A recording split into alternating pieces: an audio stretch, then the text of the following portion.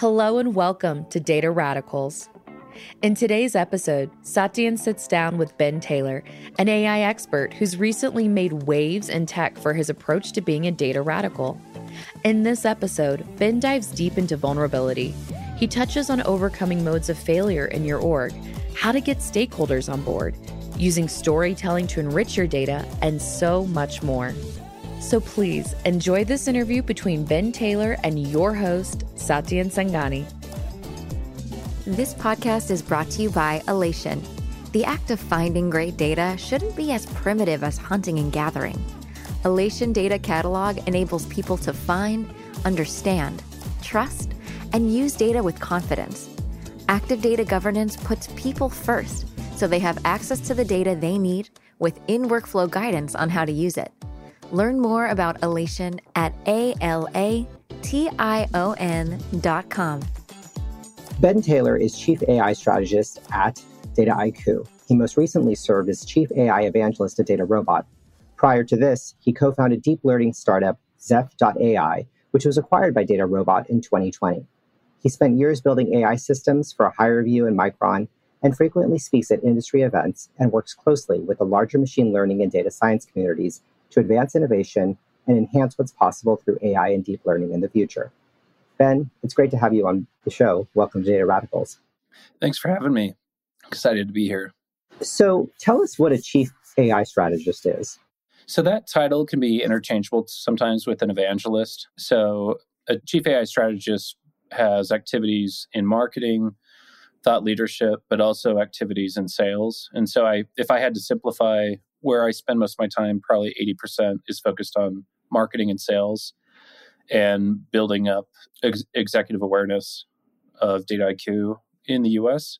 And then I do care a lot about partnerships. And I also have a selfish interest in moonshot projects, or think of AI marketing R&D projects that awaken the inner child. That's definitely something I get a lot of passion doing. So that's also part of my role here as well. So does that mean you're spending, if you're evangelizing AI, more time trying to convince executives that they should be doing more AI? Or are you spending more time talking to them about how they're doing the work that they're already doing? Or is it both? I would lean towards the former. So I spend more time convincing executives that AI has defensible ROI, short-term impact. Because it's interesting. If I go back in time when I was the chief data scientist at HireVue, I didn't know how to talk to an executive. And I actually had some awkward interactions that confused me at the time. I didn't really know how to react to these conversations. It wasn't until I went and did my own startup and felt the pain of payroll and dealt with my own customers, my own marketing, my own burn, that I was finally able to appreciate what an executive needs to hear. So I love talking to executives about AI. I think, unfortunately, many of them hear talks that are too technical, lots of jargon, no urgency. You're getting to the answer of the question that I was about to ask, which is, what is it that an executive needs to hear that's different from others, or that's unique, or how does one talk to an executive? Yeah. And what are the special ingredients of that? Rather than just giving a simple answer, I'll open with a very short story. So I was having a meeting with the CEO, founder of HireVue, Mark Newman, and Lauren Larson. And during the meeting, it's an hour-long meeting, which is embarrassing based on what I was talking about with the CEO. And he interrupts me in the middle of the meeting and says, "Ben, we know you're smart. That's why we hired you. Please stop reminding us." And it wasn't a compliment. Like his tone of voice, the way it came across, I knew I was in trouble. I knew I was doing something wrong. And what I was doing wrong is I did not understand Mark's life. I did not understand the role of a CEO. I did not understand the nightmare that he's constantly dealing with, managing 150, 200 employees, but also managing seven-figure accounts that are at risk going into a board meeting. And so when I talk to executives, I don't mention any jargon. I don't mention how things work, because they actually don't care. They care about outcomes. I was on a panel a couple of days ago, and other panelists were diving into how things work, talking about scaling and big compute, but they're not really asking the why. So when I talk to execs, the discovery process that I have found that is the most effective is I convince them that they have three fundamental problems. So if you're an executive, I'll discuss that if I came in and audited your business, we would find out that many of your processes are stale. Most of them are stale. They haven't changed for 10 years, 15 years, or 20 years. And they'll nod their head in agreement. Yeah. And you can talk about why. You don't want to just say that. You want to talk about why. People are busy, but also the consequence of change is significant. You need to respect that. You can't change an underwriting process on Friday, or that's going to have serious existential threats to your business. So processes are stale. They agree. The other issue you have is you have a knowledge loss problem. Junior people come in, you pay their tuition, and they leave. You can't retain all that knowledge. And a lot of times that's trapped in people. And then the third problem is they're not leveraging their data experience. So business is producing mass amounts of data. Most of them don't use that for better decisions. And you'll notice in that conversation, I haven't said anything about AI, but they're in agreement that these are problems that exist. Then when I lean into discovery, the conclusion of the discussion is they have high confidence that we will find defensible ROI within a few quarters, and we're going to fail as quickly as possible. And we have experience and process to bring to the table, because that one of the issues you run into is optimism. Naive optimism exists in this industry, and you really want more of a seasoned realist. And so when a CEO realizes that, it opens many doors. Yeah, it's funny. One of our advisors and longtime board members is a guy named Dave Kellogg, and Dave would say, look, for you to sell something, 3 things need to be true. First of all, they have to believe you understand their problem. And that's 60% of it. Second thing is they have to like you. That's probably 20% of it. And then the last piece of it is that you actually have a solution to their problems. And that's probably only 20% of it. And what was obviously striking is most people skip over the first thing altogether and go straight to the end. And it's probably, maybe it's not 20, but it's certainly a smaller percentage than most people think. In this world, you have obviously a lot of shifting trends in AI, macro, the startup ecosystem. But I think particularly in the macro environment, a lot of people are inspecting their data budgets with even more care and scrutiny. Do you think that's meant your job has been that much harder, or have you had to work a little bit harder in the last 6 months, or has there been any noticeable change from your perspective? I think we do see people pulling back on innovation generally in the industry. That's natural for a recession. They focus on efficiency. But I think it's not pulling back as much as people think, because we're at this inflection point right now. So every industry has transformational AI use cases that are well known. So if you're in retail, telecom, oil and gas, if you haven't done anything in AI, it's pretty straightforward to come to the table with realized use cases from the market, from your vertical, that are significant. But to give some validity to your point or concern, there are some data science teams that we see that are being cut a little bit more aggressively with some of these layoffs. And I think if you looked in the situation, I'm not saying this is true for all of them, but I would think for many of them, they don't have a roll-up attribution number, or they don't have a very strong ROI use case. So they were seen previously as a luxury. So think of having an innovation center can be seen as a luxury going into a recession. But if that innovation center is producing defensible outcomes, now they're less likely to be cut by a CEO, CFO. And so it's really important to have that urgency. That it's funny, for almost 10 years of my career, I didn't understand how a business works. I didn't understand that my paychecks have consequences. They never really asked those internal questions. Am I delivering a multiple on what I'm being paid? And I don't expect most employees to do that. Yeah. But I think it's an important point. And when you do speak to an executive, I think CEOs always feel, generally, most of them feel some sense of urgency. But in times where things are harder, you're sometimes fighting for survival. Every investment gets more scrutiny because there's more competition for every given dollar. And I do think there's a sense in the data community that data is good for the sake of being the means towards knowledge. But the reality is you have to prove your worth constantly and adjust. And I do think that's something that people can forget or tend to forget. Yeah, definitely. I'm a big nerd on storytelling. And one of the things that's often missing in the executive conversation is emotion. It's features and speeds equivalent on sales. I'm telling you about my product. I'm telling you about the industry. I'm sharing case studies. There's no emotion in you. You're listening. You're being informed. You didn't ask for the meeting. We asked for the meeting. And so from an emotional perspective, it's very rational. And I have a lot of fun on the emotional side. And so one of the things I talk about is how do you disarm executives? How do you bring down those anti-sale walls? And one of the most effective ways is to be vulnerable and to be human out of the gate. And so the most condensed opener that has worked for me has been, I know what it feels like to be a junior data scientist at Intel Micron, hoping to prove I'm smart, but anxious I might not be, dealing with imposter syndrome. I know what it feels like to be a chief data scientist where I'm hiring and firing data scientists, and I'm trying to communicate value to you, but you and I are not communicating. And I honestly don't understand why. I don't know why we can't communicate. And now I know the worst thing of all. Now I know what it feels like to pay data science payroll out of my personal bank account while my spouse is fighting with me, telling me to fire them instead. And now, once you have that brief opener and you can have an honest conversation about it, now when you get into value, now when you get into experience, there's a lot of trust in the room because they actually feel like, oh, so you get it.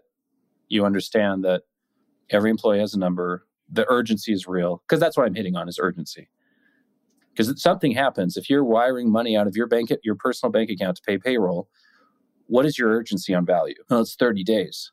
Like it's pretty specific. I think it's funny because I didn't realize that before.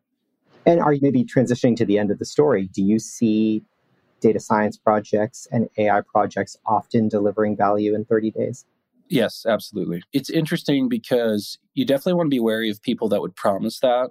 So if you're a CEO and if I show up and if I say, we can deliver value in 30 days, maybe, but it's going to depend on you. It's going to depend what's your data, what's your stack, is it ready to go?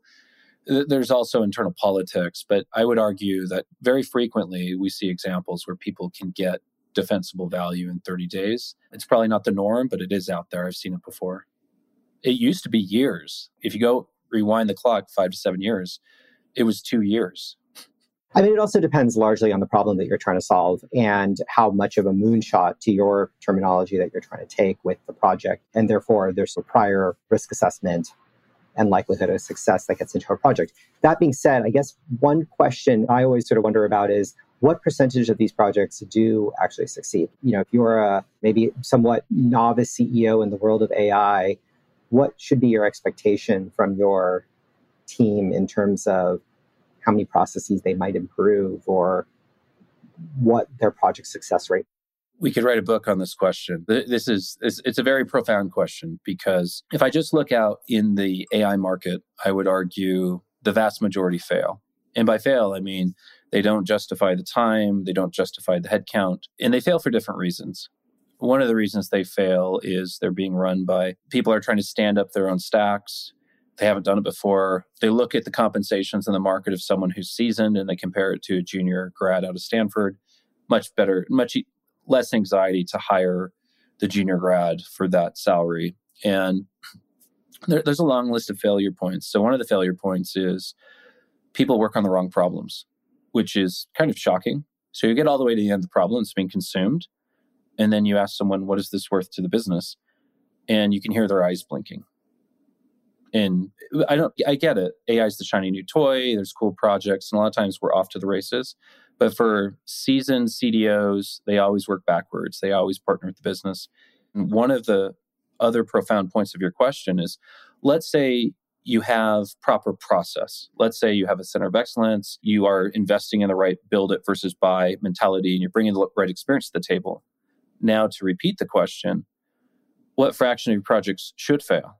I would argue be very aggressive on delivery out of the gate. Crawl, walk, run. Don't have 3 failures in a row. You've got political capital that'll go away very quickly. And I see this where there's no interest in AI and it actually does more damage to a company to have multiple failures out of the gate. So find the low-hanging fruit that's delicious. Projects very feasible, high value, know your industry, get a few wins. But once you have a mature data science org where you're delivering thousands of use cases, if none of your projects are failing, I would now fault you on the other side. If nothing is failing, then that seems it's not a very innovative company, not a very innovative culture. So there is a fraction of failure that for a mature organization, you should celebrate. But with failure, you have the time urgency. How can we fail faster? I'd rather fail this week than 4 months from now. And there's some innovative, creative ways where you can fail faster on projects. Yeah, I think there's a lot of intelligence in that. And this idea that sort of starting with data projects and taking on things that are high reward, high likelihood, or even moderate reward, high likelihood projects is probably better than taking on the high reward, high risk project from the outset, because there is a learning process to getting to use data.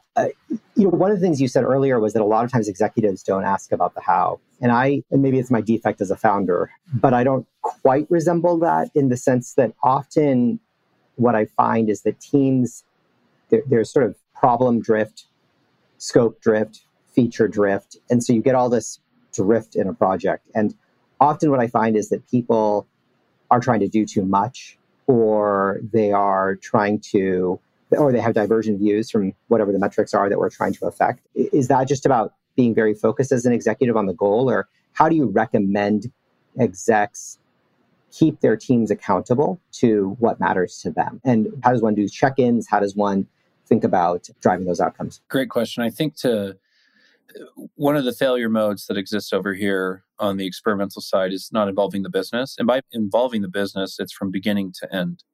And this is something I made mistakes with before. I spent a few months on an AI project years ago where we realized months in, the actual subject matter expert was not invited to the meeting because they weren't senior enough.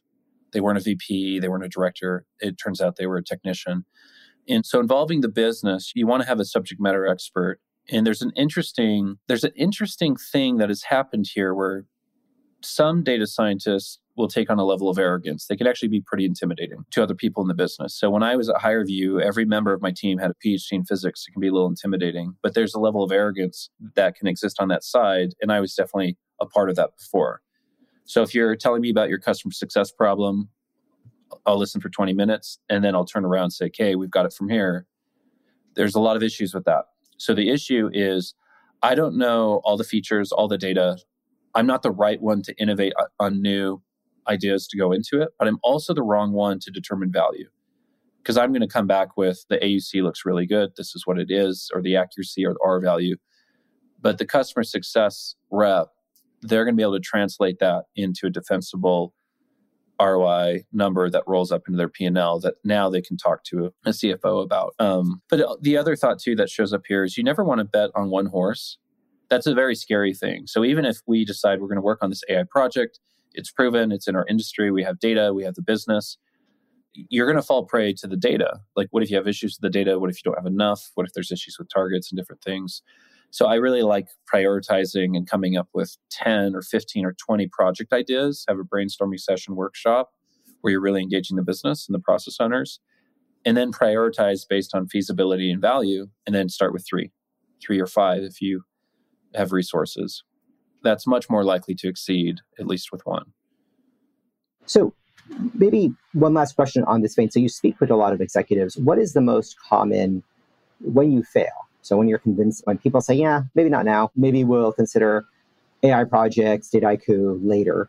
What are the most common rejection patterns that you see from those people who are not yet bought in? So the two most important rules, you're going to see me keep coming back to storytelling rules, are authenticity and knowing your audience. And often if you really know your audience, if they're saying not right now, you can quickly see from someone's body language, they are not interested at all. And if you lean into the story, you'll find out they've had 3 false starts internally over the last 2 years. So I don't blame them. Like they've had promises and failures.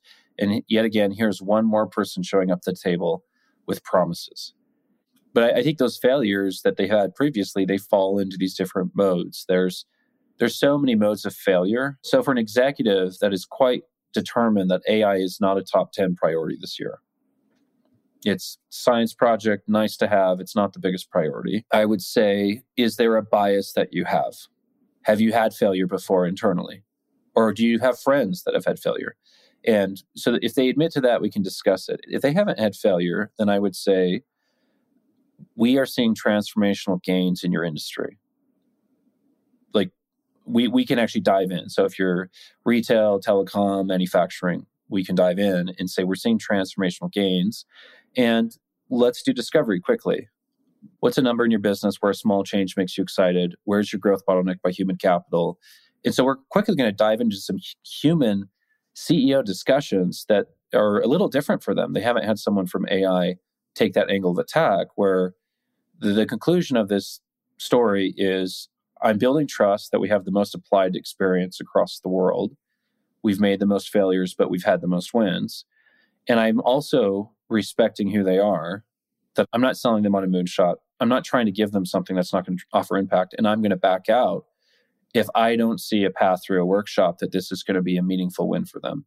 So the two things that stand out from what you mentioned was this idea that people have had bad experiences with AI, which basically speaks to the idea that most people have either had a project or tried a project, and many of them have failed, which, I think would be par for the course. The other thing you mentioned, though, I think, which was really interesting, was probably the biggest thing that might sell somebody is social proof and perhaps the feeling of being left behind or competition, which I think is super interesting, that you need to do data because other people are doing data and AI. And I think there's probably enough early evidence in the ecosystem where one of the reasons why I do believe, and I agree, that AI is going to accelerate through this down cycle is because there's still enough competition around it that if you're not smarter, your competitor might get in front of you, which may not be the most noble of motivators, but it's certainly one. I love that you bring that one up because it's one that people remember. So if you remember in 2012, the big data hype cycle, if you need big data, you need Hadoop. If you don't get it, your competitors are going to crush you and you need these data lakes. And there were a lot of movers. There are a lot of people that bet big on a data lake. And for many people, they were disappointed. It became the data swamp. And so selling based on fear, you need this or else, that doesn't work very well these days. But that said, there are surveys with executives where it's harder to grow your company these days for different reasons. They're worried about incumbents coming up. I actually had a fascinating conversation with the CEO a couple of days ago. I was on a ChatGPT panel, and she came up at the end, and she owns a copyright business. And she said she is terrified of ChatGPT. I love talking to her because I told her, if you're running away from ChatGPT, you should be terrified. But if you, the business owner, subject matter expert executive, if you begin practicing ChatGPT 2 to 3 hours a week in earnest, trying to see if you can accelerate a unit of work, because you, as the CEO of your company, you should become the internal expert to see if you can accelerate a unit of work. And if you can, where you cross that line where it's economic, because the economics will constantly improve. The moment she decides it's economic, even break even, then that's a transformational shift. Then she has to train her employees. Then she has to potentially raise capital. I was almost envious of her position because I'm not a copyright expert. I don't have a copyright business and I don't have that network. But maybe for someone who's technical, I'd push that back on you. Would you want to be a copyright owner right now if you believe you could be first mover and raise capital with traction? Probably. I don't know enough about the use cases and certainly the problems to have a specific opinion about that question. But it would seem to me that if you were able to be a first mover, there's a lot that you could do and a lot you could learn. Actually, ChatGPT is now one of the most talked about trends in tech that I can think of, perhaps since crypto came up. It just feels like this thing that every single person is talking about. What do you see as being the early use cases? What are the things that have stood out to you to be things that are the most proximate applications of the technology that people are actually looking at right now? So for the early use cases, there's some hurdles, I think. One of the ones I'm the most excited about is education. So I'm a PhD dropout, but I do have a master's in chemical engineering. And there were some classes that I absolutely hated. Thermodynamics, physical chemistry. I don't know if I truly understood them to the depth of the experts that wrote those theories, but I would love to. Or electrodynamics, I would love to. ChatGPT, you can ask it to explain string theory, general relativity. Like you name dozens of very complicated topics. It will explain them to you like you're 5. And so there's a scenario where ChatGPT is going to completely change education. Some quick industries or wins that I think you could see popping up is how many business books do we read on Audible? Play Bigger, Lean Startup. Like we could probably share a list of books that we've liked recently. It's one thing to read a book like Harry Potter or Lord of the Rings that has setting, character development. Those books will not be compressed. But if you say, I read this book, Play Bigger, even on Audible, I don't want to read the whole thing. I would rather ask ChatGPT, based on the knowledge I've consumed that you are aware of, because you're consuming it with me, because this becomes quite interesting when it's individualized. If ChatGPT is consuming my books in my experience, and I say, based on what I've consumed, these 10 books that were recommended, please summarize the most profound points or new ideas in 2 pages or 3 minutes. I would love that. I think a lot of people would love that. They say, great, I am consuming the wealth of knowledge or any profound idea in business 10 times faster or 100 times faster than other people. Or I hate emails. Wouldn't you love to have an AI executive assistant that was summarizing and giving you too long didn't reads in a way where now your email answer rate just went up 10 times? I see some CEOs that are just complete monsters in a good way on their phones. They run their entire business from their phones. I can't do that. I get frustrated. So if I'm trying to answer important emails on my phone, if it's really important, I have to go sit at my laptop. And I think ChatGPT can make me behave like some of those CEOs that I admire. I didn't realize that ChatGPT had this sort of contextual capability where you could train it on a limited set of data and then have it give you contextualized answers. Is that something that is available? And how much context can you feed it, and how do you feed it that context? So that's still not widely available to people. Like we know the process, how they did it. There's some very good tutorials online, but there's a lot of articles out there where people are trying to poke holes in it. They're saying it does this, it doesn't do that. I'm not that concerned about that. It shows a crack in the dam. It shows a breakthrough where now you need to deal with this being 1,000 times better on your data, 1,000 times better on your experience. And that's very different. That's why this gets so much excitement and attention from me. Yeah, I think consuming text, the unit of work hasn't been able to be compressed very well, and ChatGPT is compressing that. So it's massive time saver. Yeah, it does feel like it could have huge implications for so many different fields. You know, your imagination around documentation, your imagination around copywriting, your imagination around education. So much of code is incomprehensible. If you could take blocks of code that are otherwise inscrutable and translate them into something that's commonly understood, that could be really useful. Gosh, there's a ton. Yeah. There's a ton. Has this guided where many of your conversations at Dataiku are going? Is this something that has spiked in terms of level of mention and interest? There's definitely interest. Or is it? I would say it's just internal geek interest, because Dataiku is very much focused on the Global 2000, the applied use cases. There's still a lot of work to be done when you look at oil and gas. I don't want people to get the false sensation that this is a pivot for every AI company in the world. It's not. It's something that AI professionals can appreciate. Yeah, it's interesting. One of the things people might not know is before I joined Dataiku, I used to compete against them. And it's interesting because you form opinions of your competitors. You have to. And it took a few months to unwind that. But when I unwound it, I was really blown away by there is a spectrum in the AI platform play. You have services companies, which I won't name, and then you have platform companies. And I'm going to place you on that spectrum. Dataiku, in my mind, they are one of the ones that is doing the best on the platform play. And by platform play, I mean democratization. Your employees are doing the work. There's a story I'm allowed to share at GE, 100-year-old company. They needed to hire 100 data scientists. They were able to bring in platform and deliver 2,500 use cases worth hundreds of millions of dollars. And so those miracle stories, they evoke a lot of emotion, but they also build a lot of trust in the executive sales cycle. But it's kind of interesting, your own biases that you have to unpack. So people are looking to get into AI, and then they see things like Dataiku, and then certainly there's your former employer, DataRobot, and there are companies like Databricks, and so they all have data in their name, which is good. So what does Dataiku do, and how does it position itself in this market that to the uninitiated is fairly confusing? Yeah, there's a lot of these companies play different roles. Dataiku has really taken the collaboration approach. So if you look at their marketing and their messaging, to them, it requires the human element. They're leaning into collaboration. And like we were talking about earlier, you desperately need collaboration. You need collaboration on what are the features going into it, but also on the outputs. Building an AI model that people can inspect from the business, understanding what are the drivers, or at the prediction level, what are the outcomes.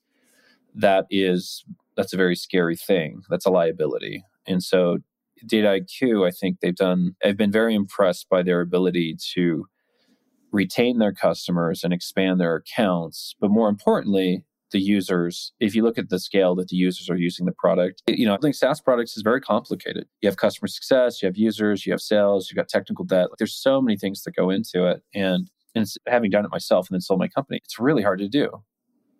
It's incredibly hard to build the right features for the right customers with the right investment, not over-engineer it, but also have the appropriate amount of technical debt. It's very hard to build a good platform company. And I see a good platform company at Dataiku.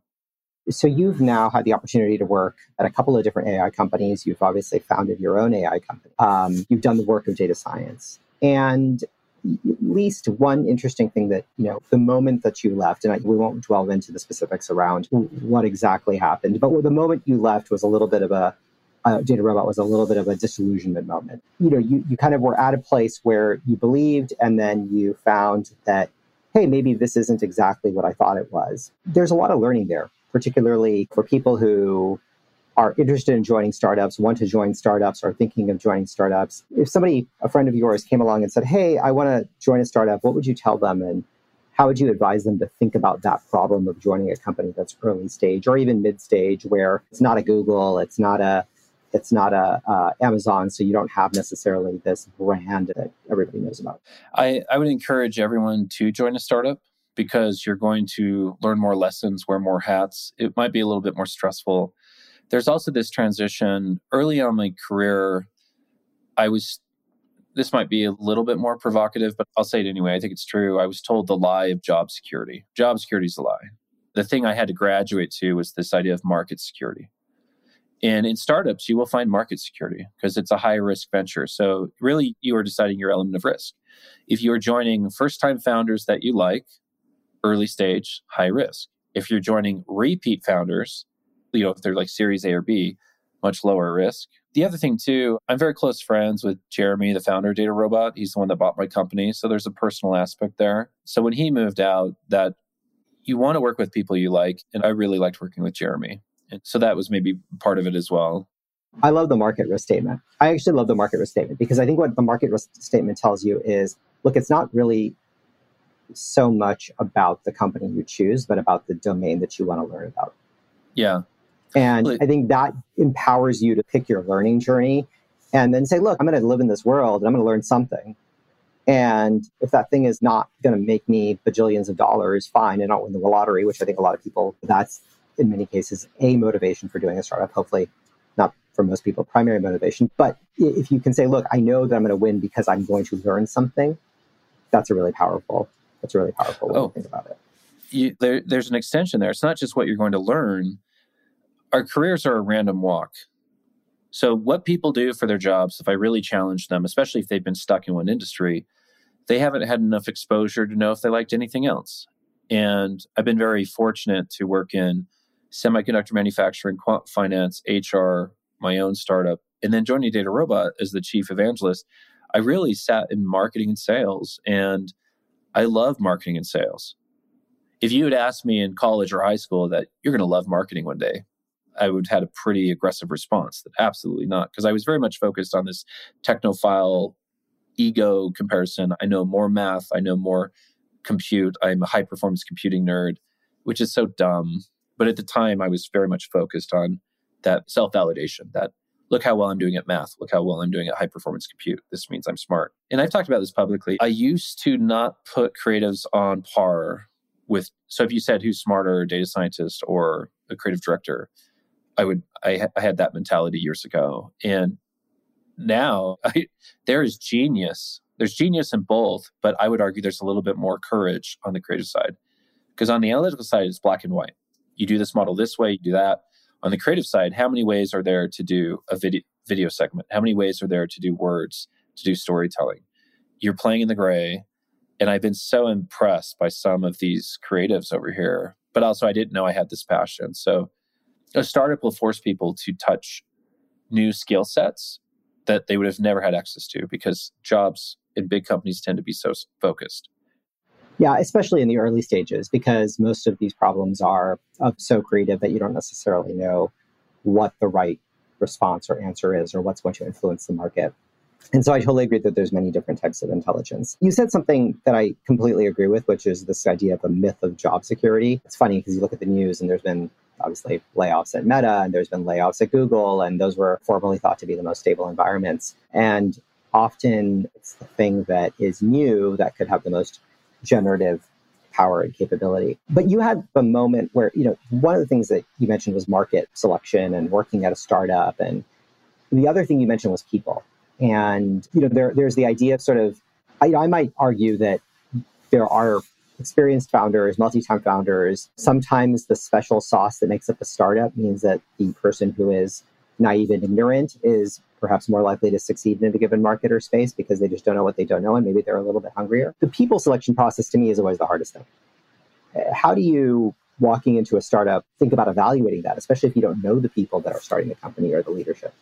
Yeah. So when I posted on LinkedIn that I was looking for a job, it had 3 million impressions across LinkedIn, TikTok, like Y Combinator. And that led to 110 jobs in 48 hours. Most of them are interviews, like with CEOs, executives. The whole thing is a little dumb. But I had 2 people from Dataiku show up. So I think the second day said, I don't know who you are. I'm not trying to convince you to join Dataiku, but whatever you're going through seems really crappy, and I think you need a hug. And I'm like in war mode, just like hammering through these interviews. And this individual shows up. I'm like, thank you. And then there was someone else that showed up with kind of the chaos, just saying Dataiku is the best company. And then when I finally met the French leadership team, they're all very charming. And so that bias that I'd had was completely eroded away. And as I've joined the company, the more people I've met, it's only reinforced that. Life is too short to work somewhere where you don't like the people you work with, or you don't like the product or the vision that you're focusing on. I would encourage people to don't fall prey to being stuck in a job, especially stuck in a job you don't like. And what is it about those leaders? Because you've seen now multiple leadership styles. You've seen Jeremy, the guy who founded Dataiku, has been there for a long time. His name is Florian. As you mentioned, he's French. You've seen the regime change at DataRobot. What are the great ones too? I don't know if people have talked about this, but a lot of CEOs will wear a second hat. So people joke that Jepson, the CEO of NVIDIA, wears the CMO hat. He's very much a marketer. Florian, he cares so much for his culture and people. So you could argue he's wearing an HR executive hat. And so, and that shows in the company. And so it's been nominated best place to work at 4 or 5 different places. That's not a fluke. And so best people can give the best work. They can attract better people. But there could also be a long conversation about what makes a good executive. There's a lot of different aspects of what makes a good CEO. Yeah, and it comes in all different shapes and sizes. And do you have a bias? I mean, having founded a company yourself and working with Jeremy and now Florian, do you have a bias towards founder-led companies? And is that like a pattern that you would be personally looking for, professionally-led companies? Or because that's like a big debate in the Valley and one that's gone on for a while. Yes, I do. But people change over time. So if you ran into me 10 years from now, I really have no idea what my opinions will be. But right now, I put a lot of value in a founder-led company. Yeah. And any further detail on what it is about that is different for you as an employee or for you personally? Founders are inspiring. There's the hero template. They've got a vision. They've got people. They care. Founders care for their employees. They care a lot for them. Employees are family to them. I admire them.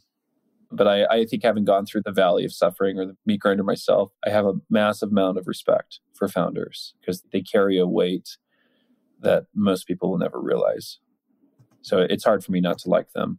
You had this statement on LinkedIn, and you said something to the effect of, to be a founder, you have to get as close to the line of lying and never cross it. That struck me as a founder. I looked at it, I'm like, I don't know. Do I get close to lying? I'm not quite sure that I do that. So that's actually not my line. That's why I had it in quotes, but I liked that line. I'm blanking on her name. It was a chief strategy officer at Decode Health. She's advised 100 startups, but what she's essentially saying is, if you were truly honest with your employees, your customers, your partners, and people around you on what it feels like on a day you're being sued, or on a day you have to fire someone, on a day you lose an account, or when you're worried about burn, or you're thinking about what it'd be like to be employed again. So a lot of people talk about this. There's other CEO thought leaders, they'll talk about having the worst call of the month, worst call of the quarter, and then next call, they're high value prospect. They're smiling. So we talk about the pit in the stomach. And so it's not really talking about lying in a way as being shady, like I'm going to like nearly lie to manipulate you. It's not. Some people might misinterpret for that. It's about really being guarded on your emotions, but also trying to lean you're lying to yourself. It's reality distortion. If we really talk numbers, the likelihood of your startup succeeding is near zero. So you're lying. You really think you're just going to succeed? And so I think those are the elements that come out of that quote, which I think are fun. But hopefully people don't misinterpret it into sell snake oil or do things that are so close to lying that you can succeed, because I definitely don't agree with that. Yeah, well, I think you do have to believe. I think you probably don't think you're lying to yourself, even if statistically it's likely that you are. Like, you probably think of yourself as an outlier definitionally. And then, of course, then there's this question of at what point does that become so disconnected from the data that it is a lie. Obviously, for Elizabeth Holmes are great examples of so totally degenerate case. That's an example of crossing the line. So get it close, don't cross, because there are examples. If you sell into a more aggressive contract than you should have, are you truly prepared to support that? And a lot of founders, they'll figure it out. Once they get the cash, they'll hire, they'll have a fail-safe with a partner, they'll do something. But if you were truly honest on a bigger contract, you're leaning in. And that's part of a startup. You need to lean in. You have to lean in, because it's the optimism. Any given set of circumstances you could have, if you think about my life as a Monte Carlo, there's a whole bunch of set of circumstances, and some of them are bad and some of them are good. But if you, as a founder, are constantly, or a leader in general, are constantly thinking about all of the bad circumstances, that almost becomes its own self-fulfilling prophecy, because you won't invest enough, you won't trust enough, you won't, inspire enough, and all of those things are necessary. So there's this kind of, I think the Steve Jobs term that you used was a reality distortion field. And knowing that crossover point, and I think you've seen it in your many experiences, is a really tough thing to do. Yeah. Maybe I'll switch over to... Go ahead. Oh, I was going to throw an emotional bomb to the audience. So to give them a glimpse into the horror of being a founder, I was driving the car with my wife, and she said, she's talking about family or something happened, and she asked me, "Are you afraid of death?" And I answered in 200 milliseconds, like, knee-jerk reaction. I said, "Absolutely not." And the reaction was so bold and so fast that she had to inquire. And she said, "Explain this." And I said, "At least I would get a break." I was never suicidal. I was never but hopefully that gives the audience a glimpse. If death is a break, that's a pretty heavy load. I'm working every possible hour. I'm honestly working too much. I'm failing at home. I'm failing being a dad, being a father. I'm doing much better now. And that's why you need a network of founders. They've been there before. I've been there before. You've been there before. You can have these conversations. Yeah. Look, it's funny. When you're early, probably not as busy, but there's always this existential fear of, oh, God is going to just not exist. Is this, am I a fraud? All of that stuff. And then later it just becomes like a lot. To your point, at least I get a break. It's just an inexorable amount of work, but it is a tremendous privilege.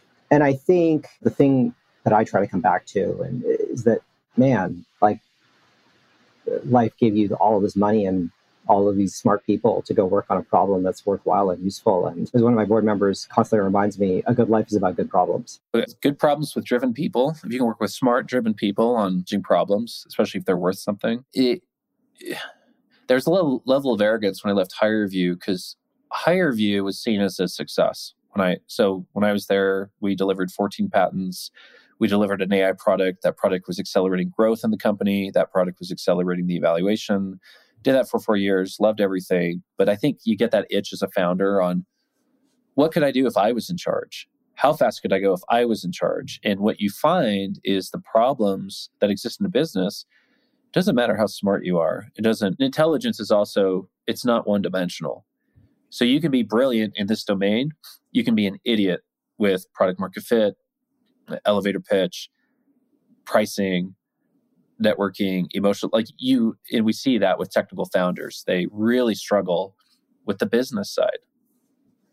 They want to tell you the how and why they're so smart, and they built this amazing thing. And then when they realize they have to sell it, they're in trouble.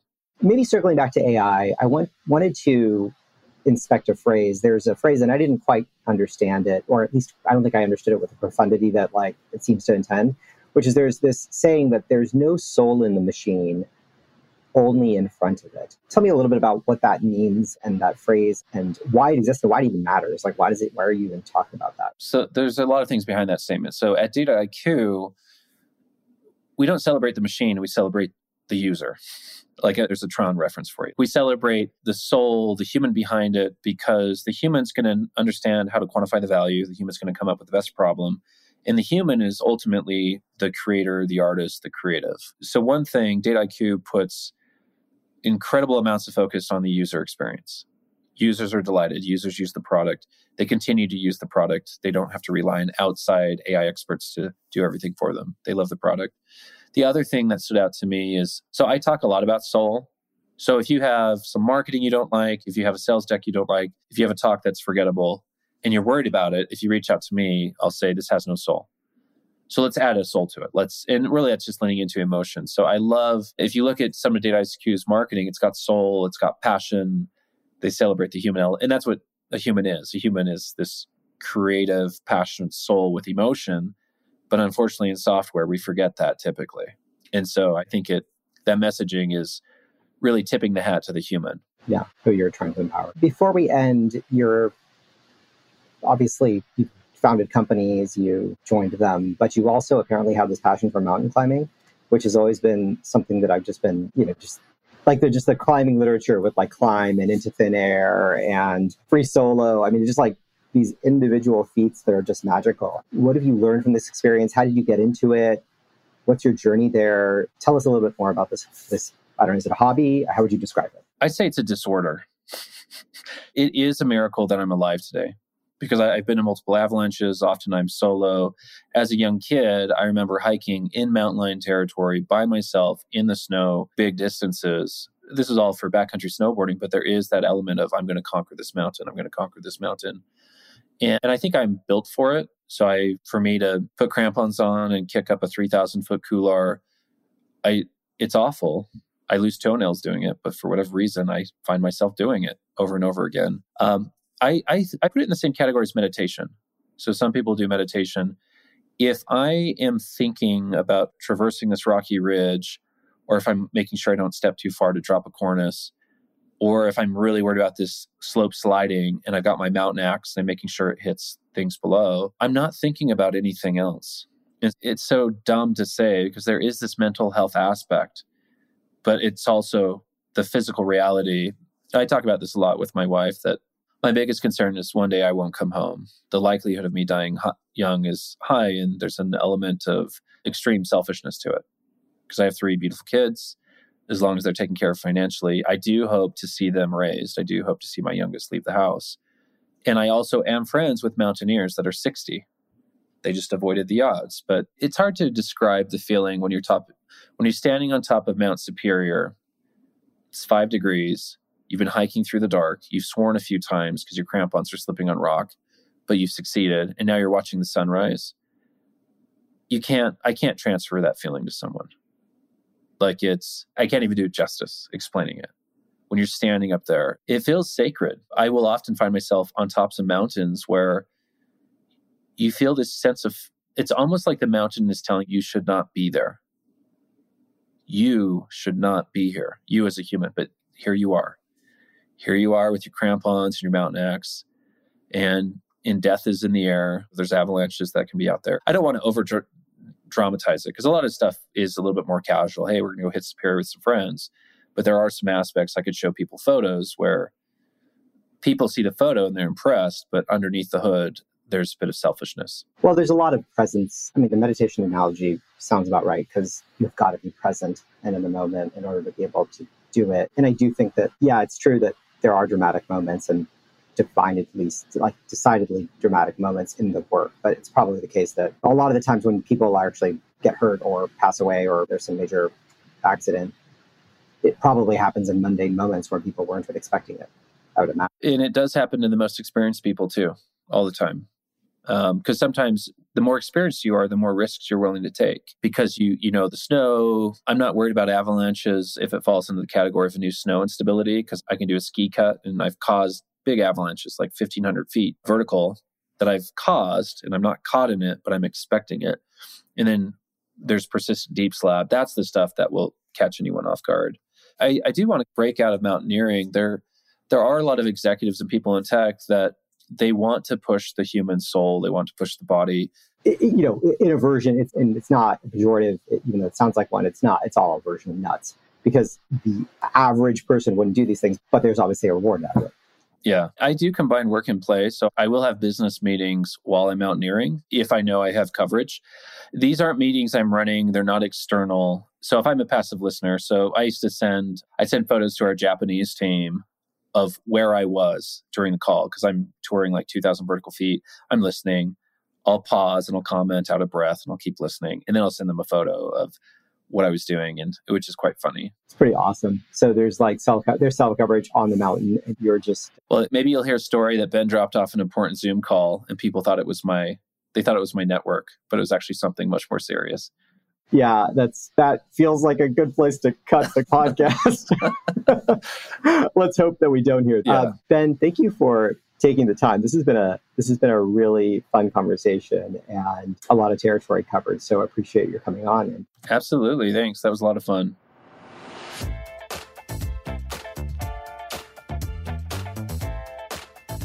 Of the many insightful tips that Ben shared, the most powerful are about vulnerability. Vulnerability means you have the bravery to be open about your flaws and to ask for feedback from others. It means that you go climb a mountain with the full awareness that you might not come back from the trip. As data radicals, we often get caught up in the numbers. Ben reminded us that storytelling and the adventure of the work are their own rewards.